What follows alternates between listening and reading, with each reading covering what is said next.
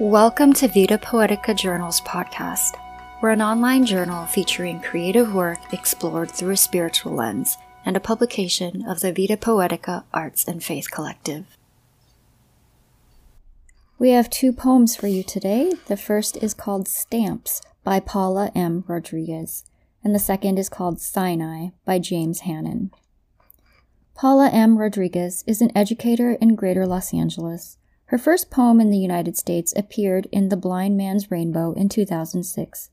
Since then, her poems have been featured in multiple anthologies and journals, including Scintilla, Bacopa Review, New Note Poetry, Mercury Retrograde, and Humble Pie, to name a few. Her first book of poems, The Joy of Seasons, A Treasure of Haiku, appeared last November and has received great reviews. James Hannon is a psychotherapist in Massachusetts, where he accompanies adolescents and adults who are recovering from addictions and mood disorders and seeking meaningful and joyful lives. His poems have appeared in Blue Lake Review, Cold Mountain Review, Pensive, Psaltery and Lyre, and other journals, as well as in Gathered Contemporary Quaker Poets. His second poetry collection, To My Children at Christmas, was published in 2022 by Kelsey Books. You can find more about him at jameshannonpoetryplus.com. Here first is Paula M. Rodriguez. She sat in her house robe, scissors in hand.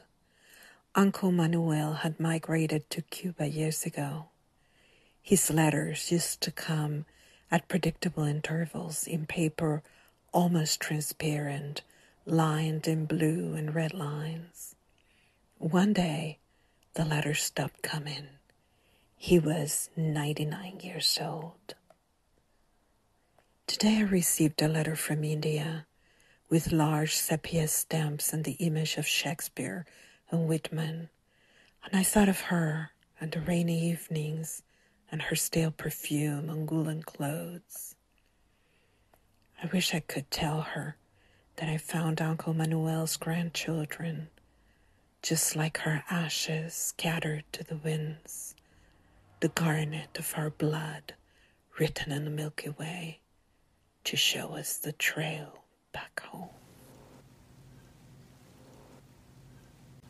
Sinai. Under the unquenchable midday fire, to bake, to smolder, to drink this much and no more, always hungry, feet groaning, and for what? He asked the beginning. The relentless wind threatened madness and hurled sand into his nose and ears, but still clear the creaking laugh of the vultures, some to take his staff, some to pick his bones. I am mad, have been mad, a foolish child driven by disgrace, haunted by history, and now the boss cow of beasts in the field. Are we ruined who had to drink the cup of submission for too many years?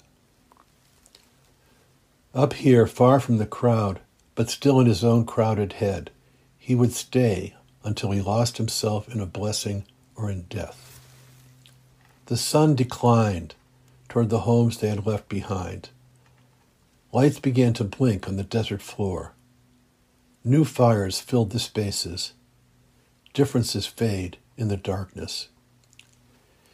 If these fires could burn forever, if their need for each other could bear the light of day. A gourd of water, almonds, figs, and dates, bushes and boulders in their moon shadows, chortling hyraxes nearby, screeching fox farther off, cool air to his lungs, the sweet smell of acacias as he lay on his back, looking up at the stars filling the night sky. And there, the North Star that would guide their next stage of their journey, if. A fox darts by him. He follows to a cave. A fire burns at the entrance. The fox jumps through the fire, but he hesitates, then passes through the flames. 12 foxes gathered in a circle, argue, bark, and scream.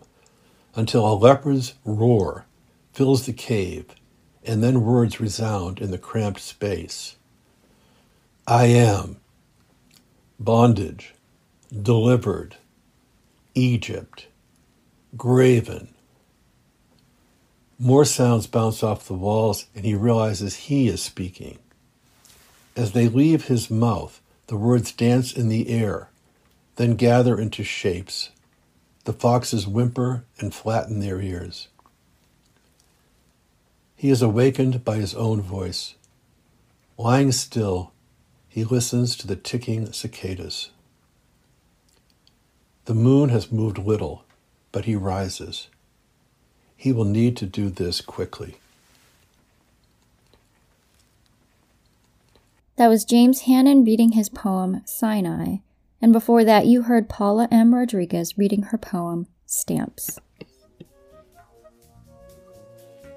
You can learn more about Vita Poetica at the website in our podcast description, www.vitapoetica.org, where you can find details on how to submit to the journal and other ways to get involved.